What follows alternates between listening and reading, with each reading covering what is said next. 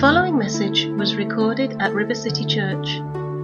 Grace be to you and peace from God our Father and from the Lord Jesus Christ.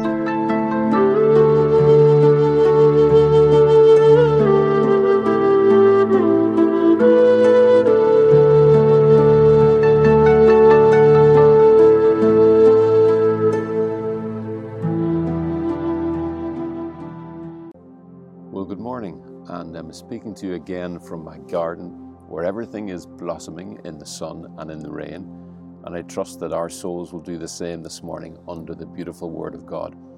Do you remember last week we spoke of the difference between carrying the Holy Spirit and being carried along by the Spirit? Listen to this example from Luke chapter 4, verse 1. Jesus, being full of the Holy Spirit, was led into the desert.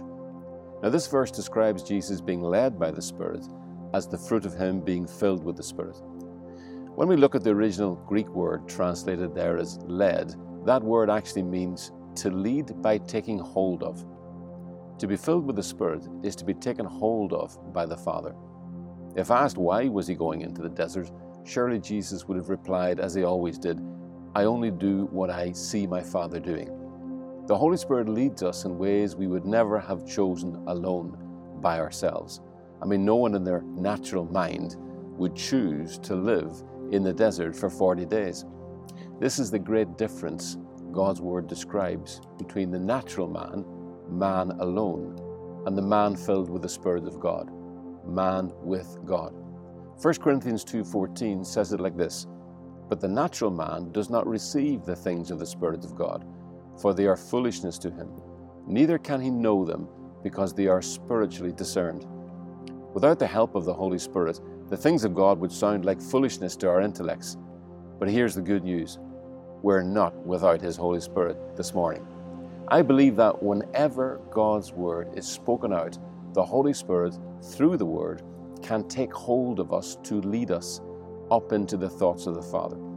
As Jesus promised, the Holy Spirit is present with us to lead and to guide us, to take hold of us, to carry us along into the mind of Christ, which is always the Father's thoughts. Yet that verse in Corinthians says, the natural man does not receive the things of the Spirit of God. What is the natural man? Well, the natural man is the man or woman limited to believing only what their natural senses tell them. What he has not seen or heard or felt, he does not believe in. He only believes in his natural experience. So if he is not experiencing the provision of God through his natural senses, then he believes he has not been provided for. We can only imagine what Jesus looked like and felt like in the natural after 40 days in the desert. I mean, to the natural man, he would not have looked anything like someone who had access to all the provision of heaven. Think what Jesus would have looked like after the Roman soldiers had finished scourging him and beating him in Pilate's palace. To the natural man, he would not have looked anything like someone who had access to all the provision of heaven. But yet, it was in moments like those when he revealed his identity most clearly, for it is in the darkness that the light is best seen. God is not asking us as believers to make our lives look in the natural like we have access to all the provision of heaven. He simply states that we have, and asks us to believe that in all seasons and in all states. That's worth saying again. God's not asking us to make our lives look in the natural like we have access to all the provision of heaven. He simply states that we have, and asks us to believe that in all seasons and in all states. His Word plainly says that if you're a believer, you're not just a natural being, you're a spiritual being. As the Apostle Peter declared, "For you have been born again, not of perishable seed, but of imperishable, through the living and enduring Word of God." Now our Father in heaven knows that the material things that we have need of, He knows all about them, and it is His delight to provide them for us, as Jesus said He does for the birds of the air. But He never wants us to look to what we have or what we do in this world as the source of our identity. We're not to look to perishable things for our identity, for our identity is found in the imperishable.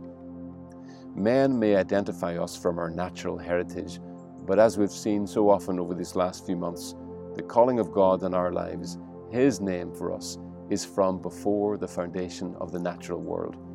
Our true identity in Christ as children of the King of Kings is that we are blessed of God. But that is revealed most clearly not when we look to draw our identity from the natural appearance of things, but when in fact there is no evidence in the natural that we are well provided for at all, and yet we still live believing we are blessed of God. You know, in Genesis we read the story of Joseph, the young man whose father gave him a coat of many colors. Joseph believed in his heart that he was blessed of God. God had birthed that belief in him through His word, which had come to Joseph in the form of 2 dreams. He was so convinced that he was special to God that his brothers, to whom spiritual things were foolishness, they scorned his beliefs, and they eventually hated him for them. Do you know that if you start believing and confessing that God thinks you're special, your own brothers may turn on you? But this is the meaning of the cross. God thinks every man, woman, and child on the earth is that special and priceless to Him, for the price He values them at is His Son. When Joseph, who was a foreshadowing of Jesus, was convinced in his heart that he was special to God, he was set free from needing confirmation of that in the natural realm. When he was sold into slavery, he kept his belief that God's favor was on him. That's why he was promoted both as a slave and later as a prisoner, because his belief in the goodness of God meant that he never put his hope in men, so he never let bitterness against men take root in him. As long as our hope remains in people rather than in God, then we remain vulnerable to unforgiveness and bitterness. As long as our hope remains in people rather than in God, then we remain vulnerable to unforgiveness and bitterness. The Word of God confirms Joseph's revelation of his value to God. It never names him according to his natural circumstances. Even on the day he was sold as a slave, God's Word simply declares, "The Lord was with Joseph." You know, when I read that again this week, the power of that statement hit me. I am sure there is someone listening this morning who needs to hear that in what looked to this world as the worst day of your life, the Lord was with you. Such a truth has the power to open our eyes to see that our natural circumstances are not God's view and opinion of us. Christ's death, resurrection, and ascension are God's eternal declaration of our identity and worth to Him. No matter what this world does to you, only you, through unbelief, can rob yourself of living as a blessed child of God in all seasons. If you will let your mind be made new, what the Bible calls renewed by this truth, that in Christ you are the blessed of God in every season of life, then more and more, in all circumstances, you can start to lay aside the old self, that self-pitying, woe is me self, and instead you can do what the Apostle Paul told the Ephesians to do. Put on the new self, which in the likeness of God has been created in righteousness and holiness of the truth. Paul described this to the Romans as us clothing ourselves with the Lord Jesus Christ. I am sure Jacob's heart jumped each time he saw his son Joseph wear his coat of many colors, for he was putting on his father's love. Now think of the delight of our Heavenly Father when we put on the new self, which in the likeness of God has been created in righteousness and holiness of the truth. But think too of what it must be like for Him to see multitudes of believers continue to put on the rags of self-righteousness, to continue to think and speak of themselves as selves trying to become more like God. Only when a person stops trying to establish their own righteousness and submits to the righteousness that comes from God, can they stop living as someone trying to become with God and start living as someone being with God. The new self, created in righteousness and holiness of the truth. You know, no matter what this world does to you, God's Spirit is always able to carry you above what they did to you. So what happened to you does not name you. In Christ, something more powerful than anything in this world happened to you. God happened to you, so let Him name you. God happened to you, so let Him name you. You know, even Joseph was able to say to his brothers who had betrayed him and sold him into slavery, "What you intended for evil, God turned to the good." What a wonderful position to be in, to be so convinced of your identity as a favored child of God that you no longer need to look to this world for approval, and so can forgive them all their rejection. When you know your worth to God, you will live free from the opinion of men. We are not to look to perishable things, such as our reputation before men, what we do or what we own, for our identity. For our identity is found in the imperishable. The disciples rejoiced in the miracles they did in Jesus' name, and Jesus did too, but he cautioned them to remember one thing, that the source of the joy in their lives, their strength, should not be drawn from what they accomplish for God, but from what God has done for them. So rejoice rather, Jesus said, that your names are written in heaven. That's what God has done for us. In other words, learn to receive your identity from what he has done for you, not from what you have done for him. Name yourself after whom he declares you to be, not whom this world declares you to be. Don't draw your worth, your value, your identity from the natural realm, things you do, stuff you own, your reputation among people. But live rather from this one truth, that you are born from above and so can live from above as a child of the Spirit of God.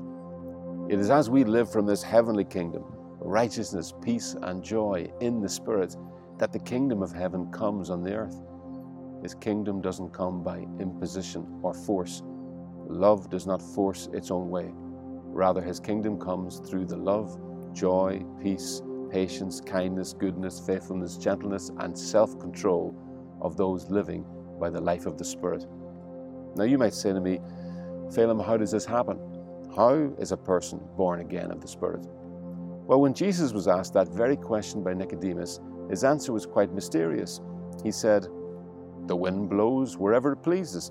You hear its sound, but you cannot tell where it comes from or where it's going. So it is with everyone born of the Spirit." You see, Nicodemus was saying, in effect, what do I have to do? And Jesus was refusing, in effect, to point Nicodemus to his doing, but rather to the Holy Spirit's doing. Remember, we saw several weeks ago that the gospel is not a message about what will be if you, but the proclamation of what is because he. What the Holy Spirit does with that proclamation is his business.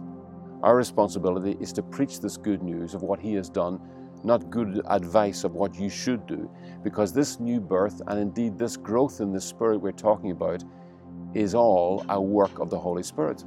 That's why Paul said to the Corinthians, no one can say Jesus is Lord except by the Holy Spirit. It's not for me to decide who should hear these truths and who shouldn't.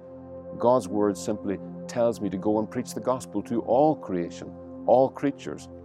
His word also tells me that it is his desire that none should perish. That means that the Holy Spirit desires me to speak to you as if Christ died for you. He wants me to speak to you as if Christ and him crucified is sufficient for all your needs pertaining to life and godliness, because he wants you to live that life, the life of being set with God, the life lived in the eirene, the peace of God in Christ. But how are you to live from there if you've never even heard of such a life? Jesus said, go into all the world and preach the gospel, for he knew that the spirit of faith comes by hearing the gospel. For we have been born again, not of perishable seed, but of imperishable, through the living and enduring word of God. So with confidence, I declare to you that this life is for you, because I believe the Holy Spirit is powerful enough this morning to persuade you of this by doing what I cannot do. Pour into your heart the love of God as you hear the truth about God the Father reconciling you to himself through Christ. The Father has a name for you, a life for you.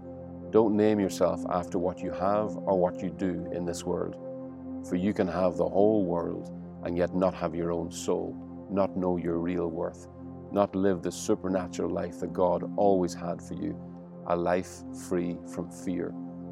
We're speaking this morning again about what it means to be carried by the Holy Spirit up into the mind of God, God's thoughts on you. To live in this communion of the Spirit is to live not as a self alone, but to live in the shared life of God. This is what Paul meant when he exhorted the Colossians to let their minds be renewed, to think of themselves as living from an entirely new place, a place called hidden with Christ in God. Let's talk a little bit more about this life in the Spirit, this life lived from above, this life in Christ. This life God gives to those born of a Spirit is His life. Do you know that His life is not a sick life? It's not a fearful life. It's not a depressed life. If you're a believer, now all those natural conditions of the body and soul may assault you from time to time. But the good news is not that trouble will not befall us, but that when trouble does befall us, it does not find us as a person alone, but as a person with God, who now has within them the same overcoming Spirit that rose Christ from the dead. That means that as a believer, I don't have to settle for drawing my identity, my name, from the trouble that assaults my body or soul.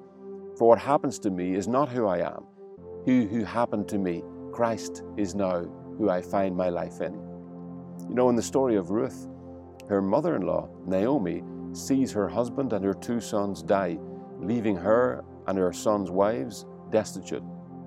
She is overwhelmed with grief and at one point allows what has happened to her to name her. On returning to her hometown of Bethlehem, she tells her old neighbors to call her by a different name. She says of herself that she should no longer be called Naomi, which means my delight, but wants now to be called Mara, which means bitterness. She is naming herself after what happened to her. I'm saying this morning that the Holy Spirit comes to lead us, to carry us upward in Christ, to live from a name that has overcome this world. As Jesus told His disciples, this does not mean that the tragedies and the griefs of this world will not befall you. In this world you will have trouble, but we can be of good cheer because the Holy Spirit is always leading us into the truth that our true name, our identity, our life is not from below, but from above. And this life from above overcomes this world.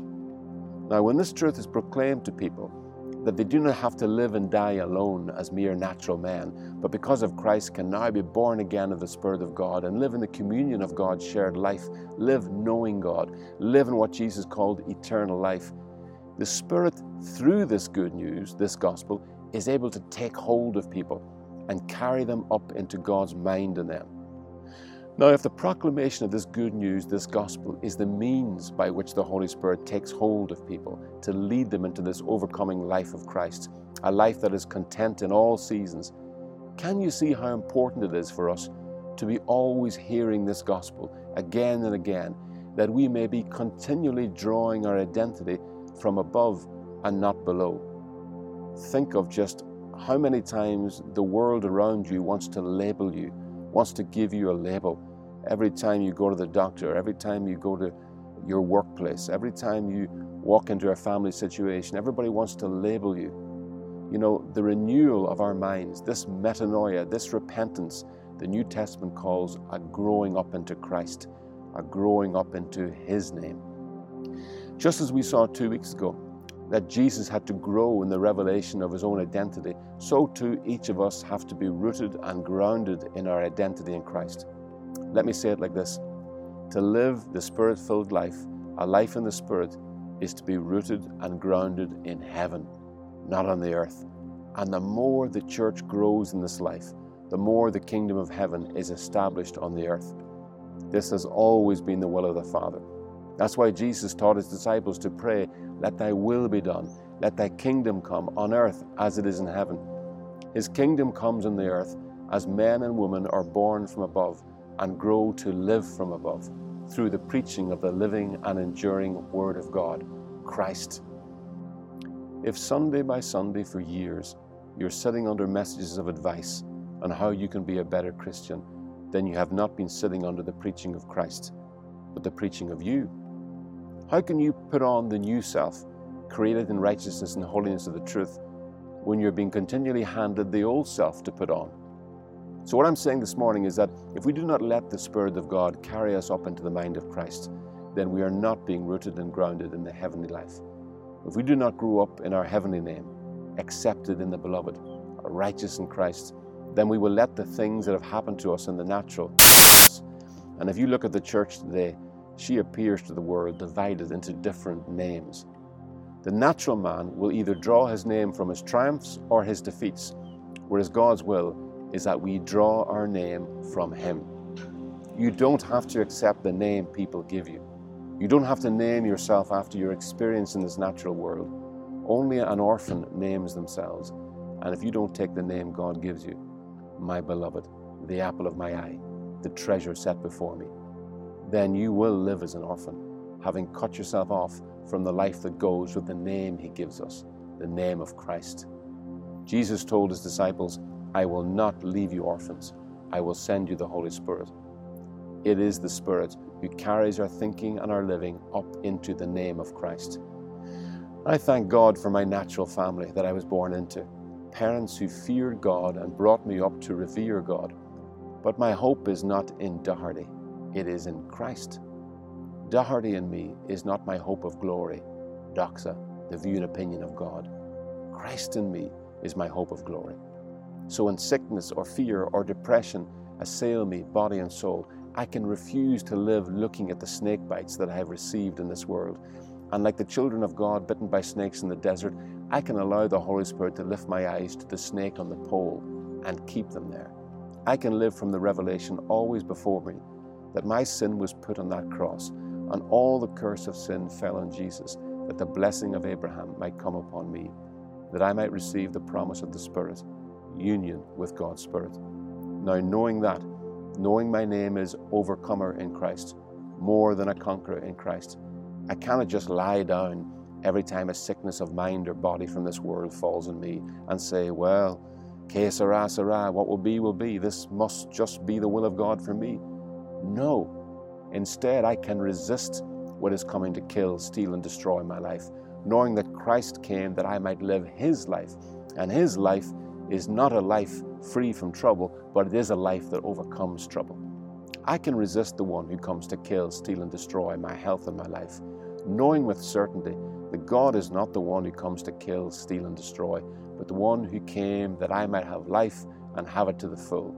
And also knowing that Jesus instructed me to pray, thy kingdom come, thy will be done on earth as it is in heaven.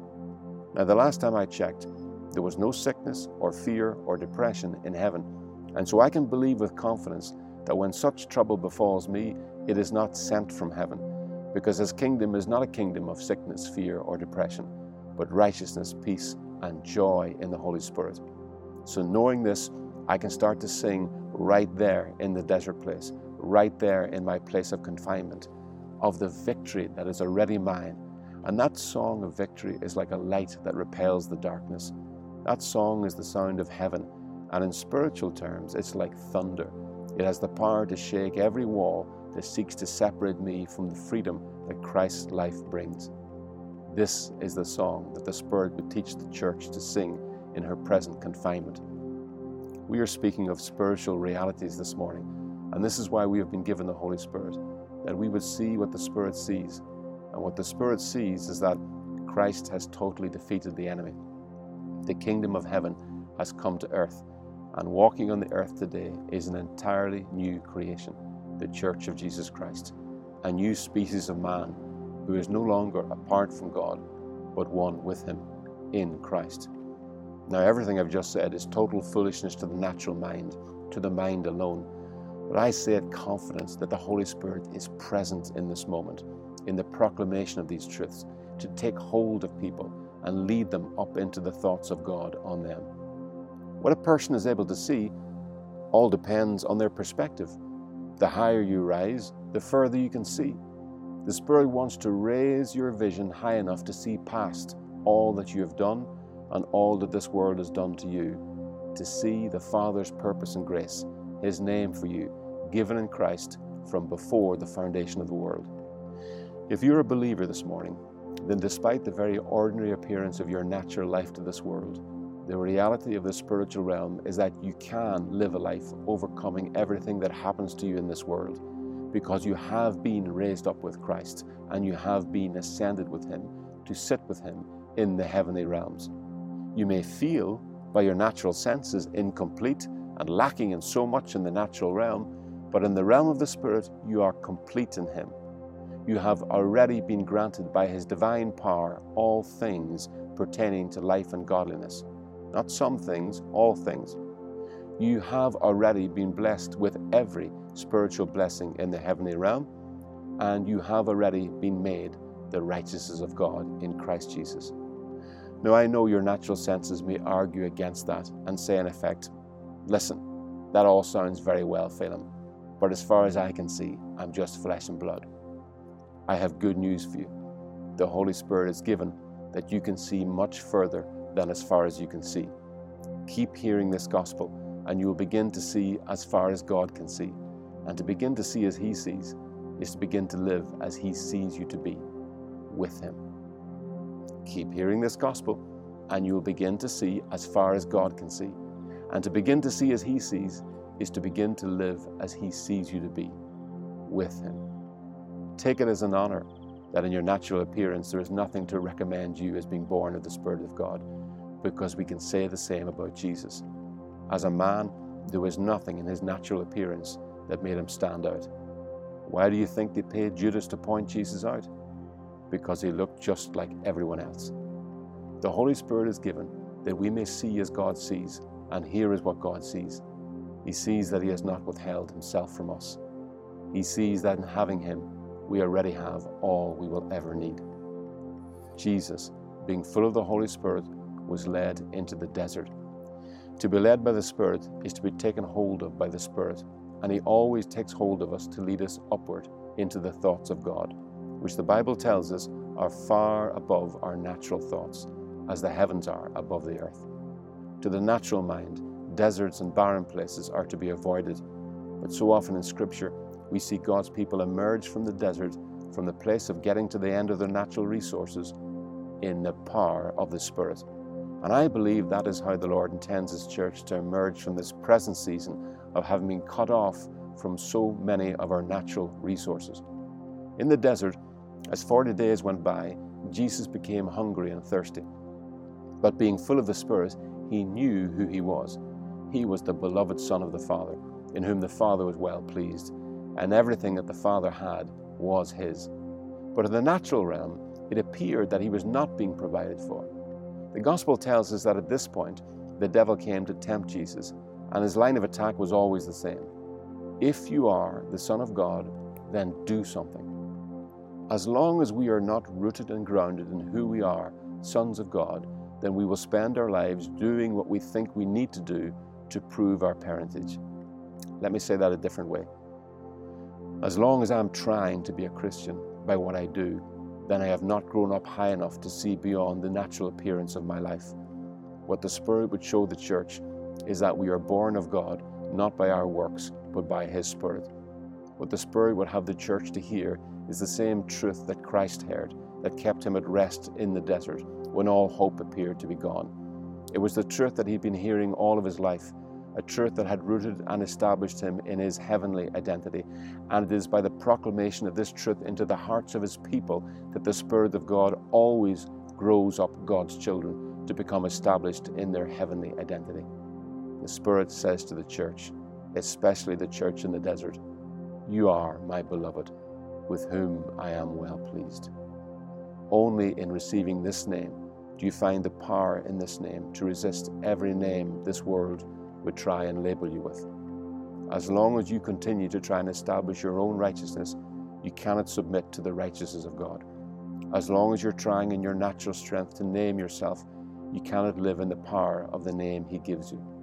The Apostle John said it like this, "But as many as received Him, to them give He power to become the sons of God, even to them that believe on His name, children born not of natural descent, nor of human decision or a husband's will, but born of God." To live the Spirit-filled life, life in the Spirit, is to be rooted and grounded in heaven, not on the earth. And the more the church grows in this life, the more the kingdom of heaven is established on the earth. This has always been the will of the Father. As multitudes in this generation now enter into a desert experience, a place where natural resources are drying up, let those who have ears to hear this glorious proclamation from heaven, this glorious gospel message, that in Christ we can live on this earth in all seasons as the beloved in whom the Father is well pleased. And as we live in this name, His name, so his will is done, and his kingdom comes on the earth as it is in heaven. This is our daily bread that proceeds from the mouth of our Father. It is nothing less than his eternal calling in our lives, his name for us, sons of God.